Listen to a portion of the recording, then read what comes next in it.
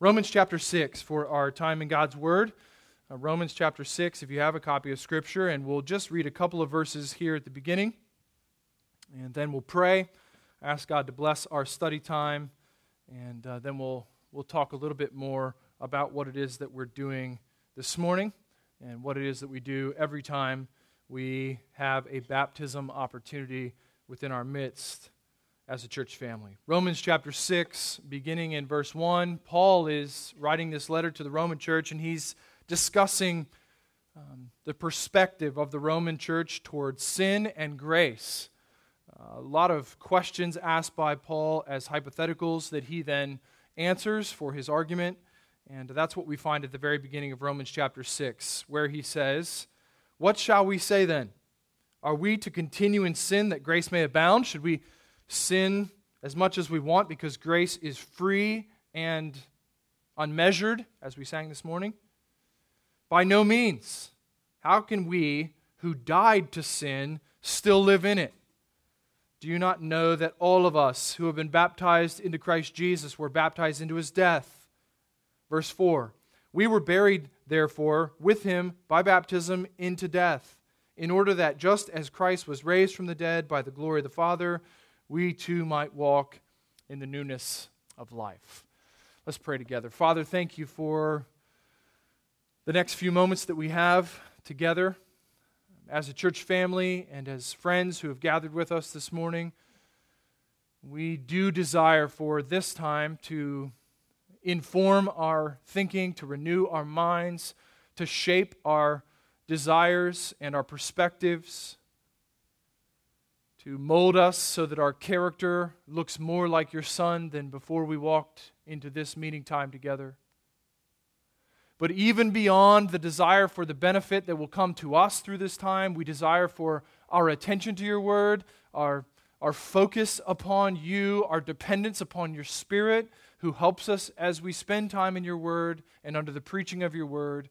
We want all of these things to be for your glory, for your character and for your wonder and majesty to be exposed freshly for us this morning. We want you to receive from this time as we set aside whatever may be crowding into our thinking, whatever distractions might be upon us, to give our attention to you. We want to hear from you, and you have spoken to us this morning through your word. So open our ears freshly to hear this good news of gospel truth. Renew our thoughts so that we might not live our lives as if we have not died to sin. May we not live as if we have not been granted newness of life. And may we celebrate, those of us who are here in Christ, may we celebrate with all of the fullness of what will be testified, confessed, and what we will view in the baptism for Phil Reyes this morning. All of this we desire for your glory first and for the good of our existence as your people here on the mission for you to spread the fame of your glorious name in our community and to the nations. And so we ask you to do these things because you alone have the power to accomplish these things, and because we're confident they're in keeping with what you want for this morning. We pray them in faith and in confidence in the name of Jesus. Amen.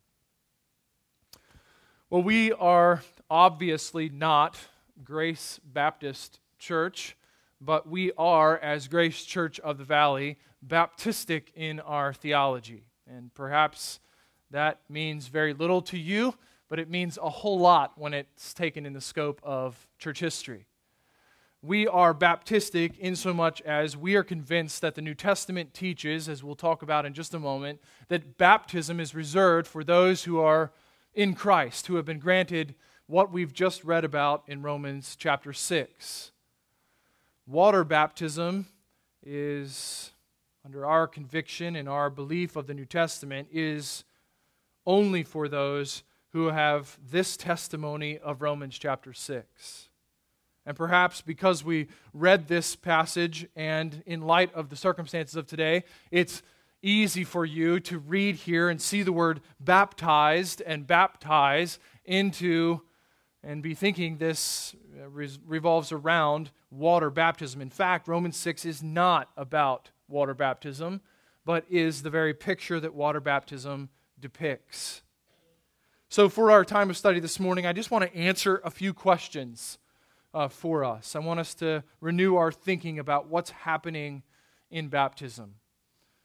The truth of the matter, the big idea, the umbrella theme this morning is that baptism is a Christ-commanded ordinance for our church.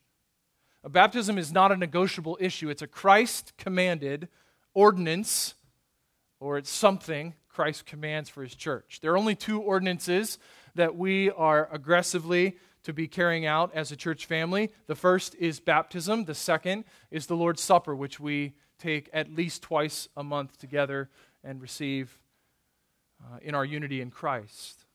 So baptism is one of two Christ-commanded ordinances for His church. And I want to briefly work through four questions that answer, or the Scripture answers about baptism, to try to set the tone for the bulk of our time of study from Romans chapter 6. First question is, why? Why baptism? Why do we do what we're about to do in just a few minutes out at the pool? Why do we do this? What is the motivation for baptism? The motivation for baptism is not just ritualistic, and certainly is not mystic, in so much as Phil is dunked into the water, something is mystically happening to him. There is no zap that takes place the moment he goes under the water. I hope not. Certainly not from the skies, I hope. And spiritually speaking, there is no mystic experience involved with baptism. The why question finds its answer in Matthew chapter 28 and verse 19, where Jesus says, "Go therefore and make disciples of all the nations." And then this consequent idea, baptizing them in the name of the Father, the Son, and the Holy Spirit.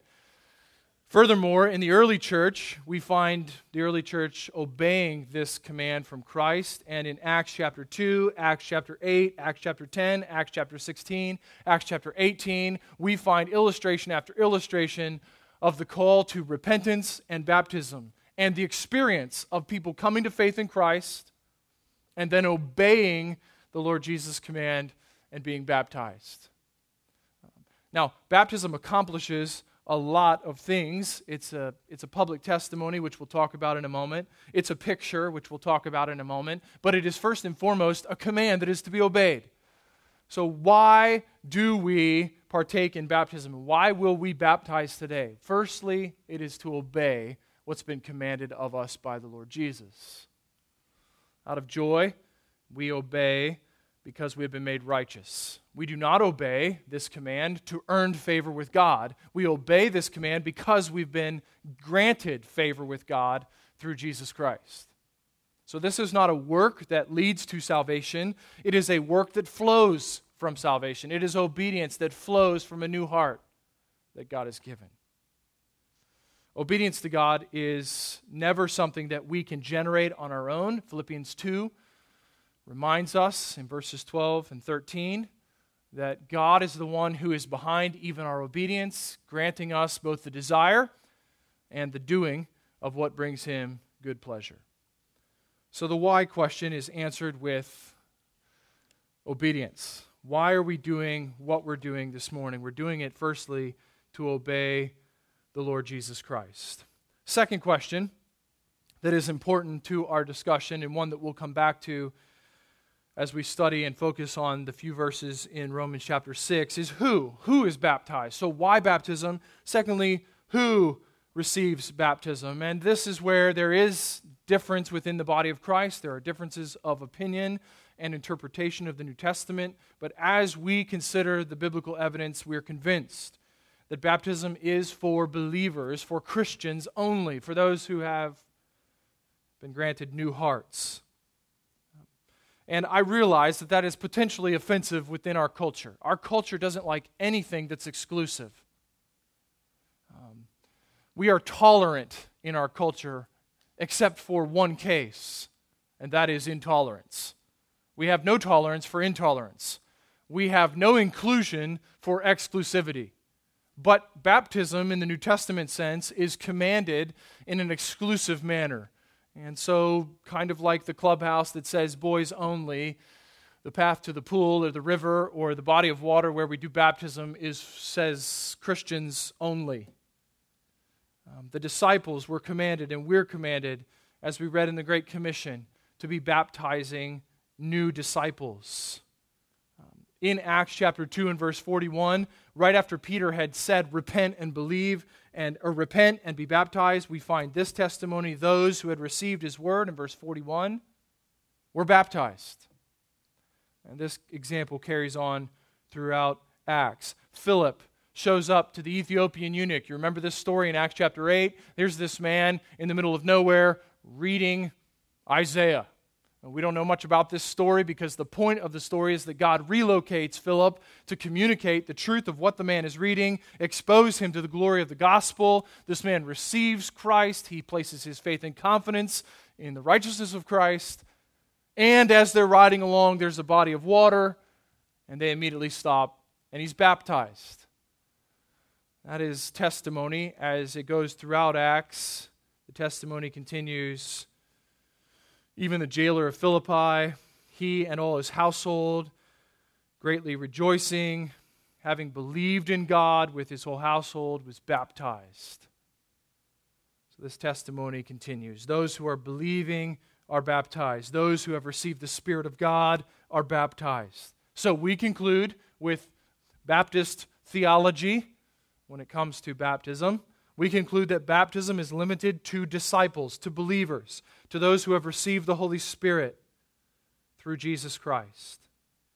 These different designations, they label the same person. It is for Christians. So therefore, all who have been baptized prior to conversion, though that may be a traditional understanding, we believe in the New Testament, if we take these commands seriously and the illustrations of obedience to these commands, that rebaptism is appropriate for those who have been baptized prior to new hearts worked by the gospel of Christ. So why baptism in obedience? Who baptism? Christians only. Third question, what is baptism for? Why is this picture, what is this picture rather supposed to do for us as we stand around the pool? What's the message? It's a method of identification. What's going on in baptism, first and foremost, is obedient illustration or identification with the work of Christ. This identification is with Christ's death, his burial, and his resurrection. That's exactly what we talked about from Romans chapter 6, verses 3 and 4, as we spoke of baptism into Christ. It's that picture that we find being lived out in the water of baptism. That's identification with the church. Later in Acts chapter 2 and verse 41, which we just read a moment ago, those who had received Christ, or rather the apostles' word, were baptized, and that day were added about 3,000 souls. So Pentecost is the reception of the gospel of Jesus Christ, followed by identification and addition to the body of Christ. Now, it's difficult in our culture to appreciate baptism. I mean, let's just be frank. What we're going to go do, if we've grown up in the church, may be natural to us. We've seen maybe hundreds, maybe thousands of people dunked in the water or had water poured over them or something happened, and it's become familiar to us. But culturally speaking, taking someone out into a body of water, having them publicly confess what is true about Jesus Christ, and then another human being coming in and dunking them in the water and pulling them back up is a strange way to identify. We don't do baptism in any other scenario. You don't join the local country club by going to the pond on the 18th green, or right outside the 18th green, and dunked in, welcome to the country club, we're glad that you've joined. You don't join teams this way. You don't join any kind of scenario in our modern culture through baptism. But the Jews understood this culturally. This is borrowed from the Jewish baptism of Gentiles. Those who understood that Yahweh was God, those of the nations who wanted to worship and desired to worship the one true God with Israel, were baptized. not only were they baptized on a national level, but we remember John the Baptist baptizing. John the Baptist was not baptizing people as we'll baptize Phil today. He was baptizing Jewish people under the Old Covenant, under Mosaic law, Old Covenant Jewish people who were anticipating the coming of the Messiah. And in anticipation of the coming of the Messiah, they were publicly identifying themselves as a part of the people serious about the Christ coming. And so they were baptized. That was a natural identification source. And so it only follows then that in the church, the command is for those who are redeemed, for those who believe, for those who repent and turn in faith, who have been granted new hearts, who have eyes open to the glory of Christ, for them to be baptized in identification with Christ. And the picture itself, the activity of baptism, is given an illustration. It's matched up with activities in the life of Christ. Colossians chapter 2 speaks of this in verse 12, and here we find the same picture laid out with the same language in Romans chapter 6. The final question is how? How do we baptize? So, why do we baptize? Who do we baptize? What is baptism for? And then finally, how do we baptize? And this is the method for baptism that you'll see in just a few minutes. In just a few minutes, we'll walk out to the pool. I've never been to the pool. If it's only a deep end, this will be quicker than usual. If there's a shallow end, we'll go into the shallow end. Andy Muxlow, one of our pastoral team members, one of our elders, will go in with Phil. And Phil, having publicly professed his faith in Christ before you here, will be dunked backwards. He'll simply sit down in the water. Andy will dunk him backwards and pull him back up out of the water, and he'll stand up. Now, why do we do that? How do we baptize, and why do we baptize in the method that we use for baptism? Well, it really goes back to our understanding of the word baptism. You hold in your lap, most of you, an English translation of a Greek New Testament. But there are words in your translation that are not translated. And if you don't know they're not translated, they become just such a fabric of your thinking that you don't even remember or know that these are words that are in fact not translated, they are transliterated. You know what that means, right? That means that a foreign language, the sounds or the letters that make up a foreign word are just transliterated into the language or the letters of our language. So baptize is a Greek word. It's not translated. It's actually just written down in English. The Greek verb is baptizo, spelled just like you would think it would be spelled because you've been reading it in English your whole life. Why is that the case? Well, the King James translators decided to stay out of the debate about the word baptism and about the method of baptism and about the timing of baptism and who baptism was for, coming out of the crisis that arose within Reformed churches leaving the Church of Rome, the Roman Catholic Church. And so baptize was left untranslated or transliterated when the word baptize literally means to be engulfed in, to be immersed. That's very simply what the word means. And that's why we find it striking in Romans chapter 6 when the word baptize is used, but we can't find water anywhere in the paragraph. Because baptize or baptizo is not simply a water word, and it's not just a tradition. It's actually a verb that it means to be engulfed, to be covered in. And so we understand that the best method, though other methods may be used, may practically have to be used. If it was pouring hard enough, I suppose we could have put Phil outside and we all stand on the patio and wait. Yep, you look like you got it. Okay, good job, Phil.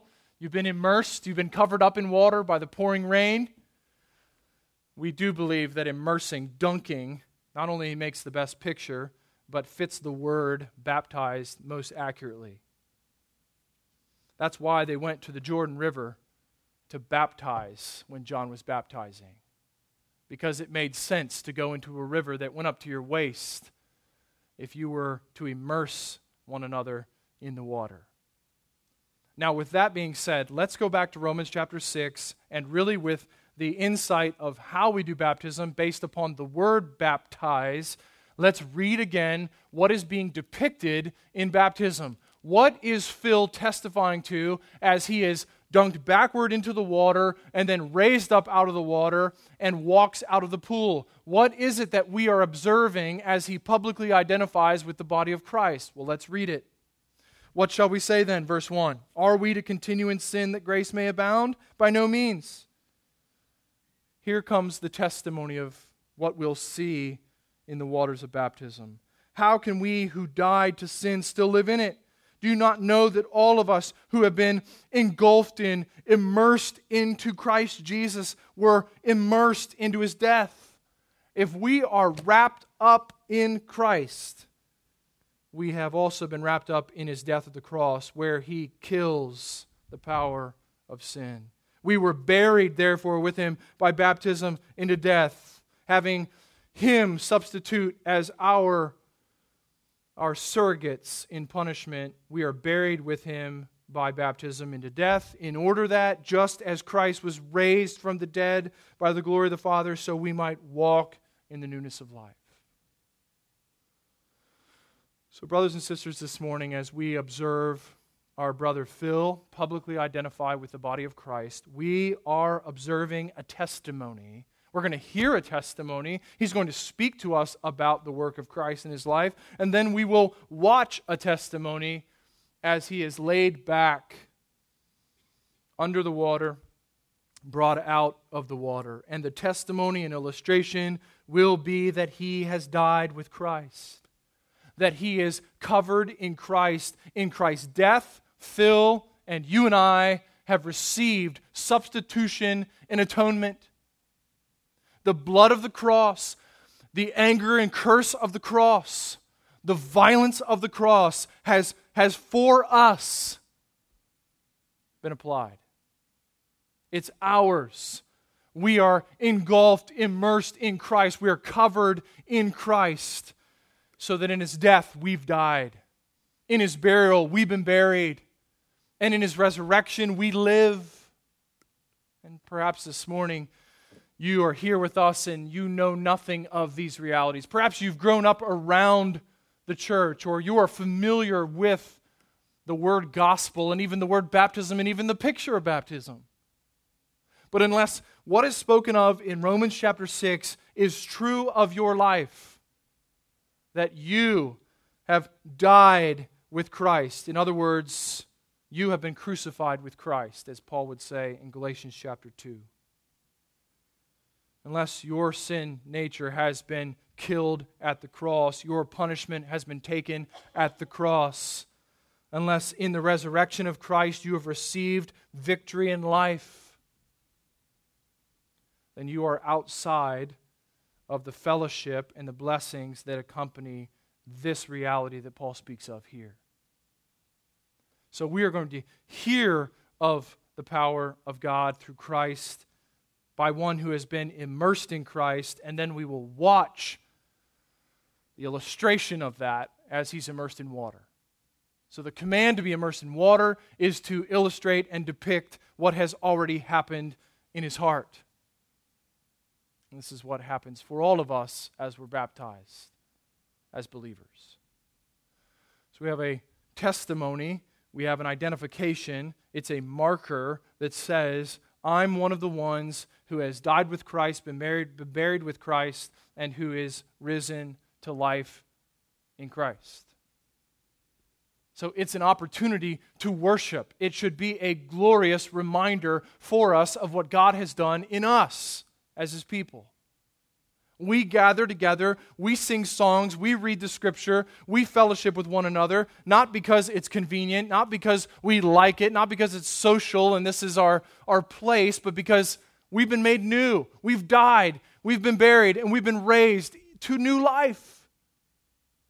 And so every time we take of the bread and the cup, we're remembering how this happened. And every time we observe and enjoy the baptism of a brother, we're reminded of how this happened.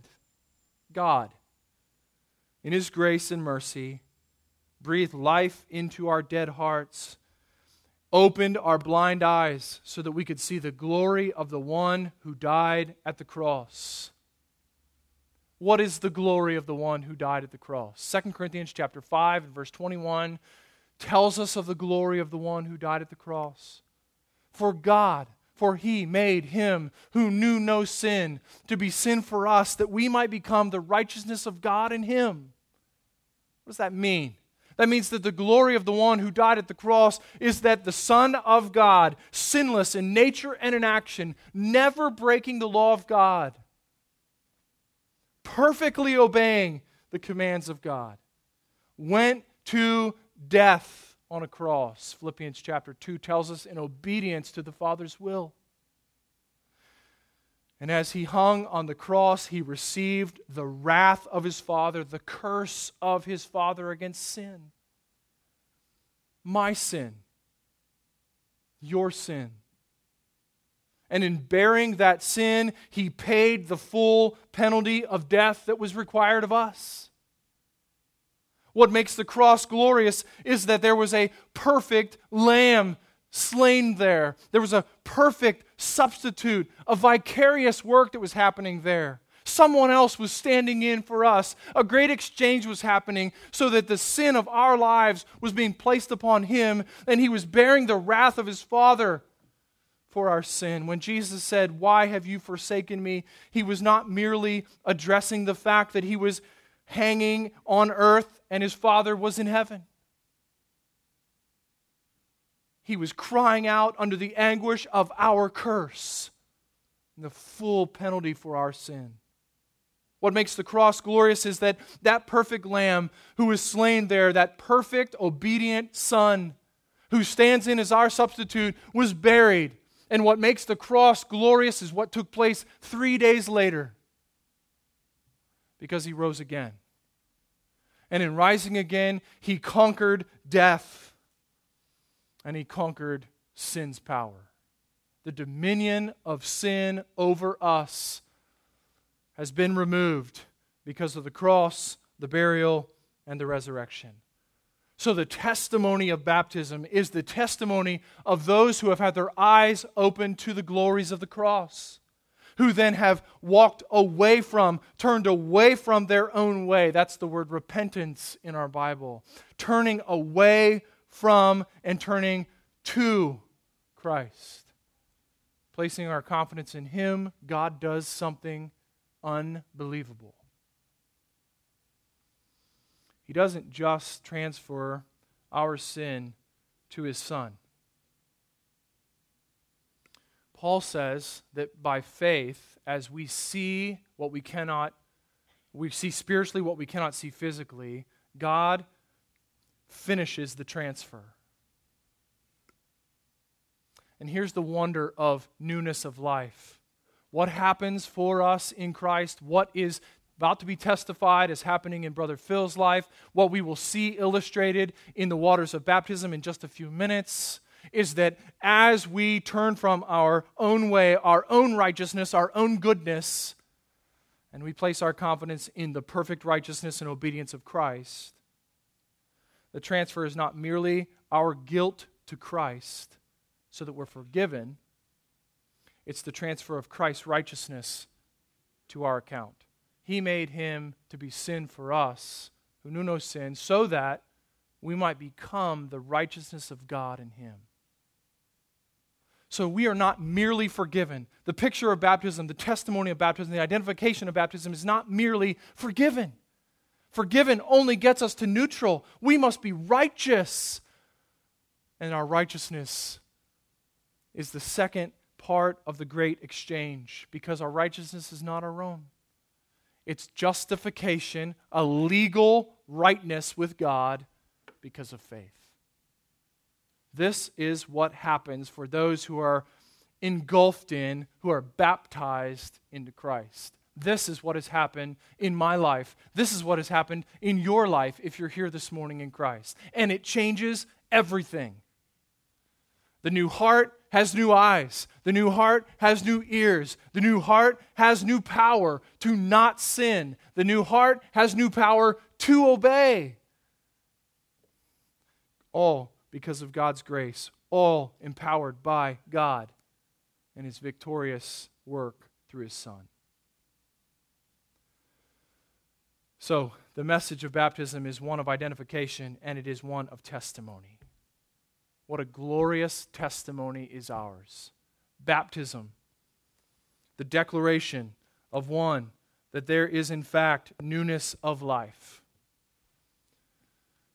A substitute person, perfectly obedient, crushed at the cross, righteousness transferred from that perfect substitute to our account, victory over sin and death in a glorious resurrection that promises us, that stands in front of us as we look at our circumstances, as we look at our lives, as we live in this world.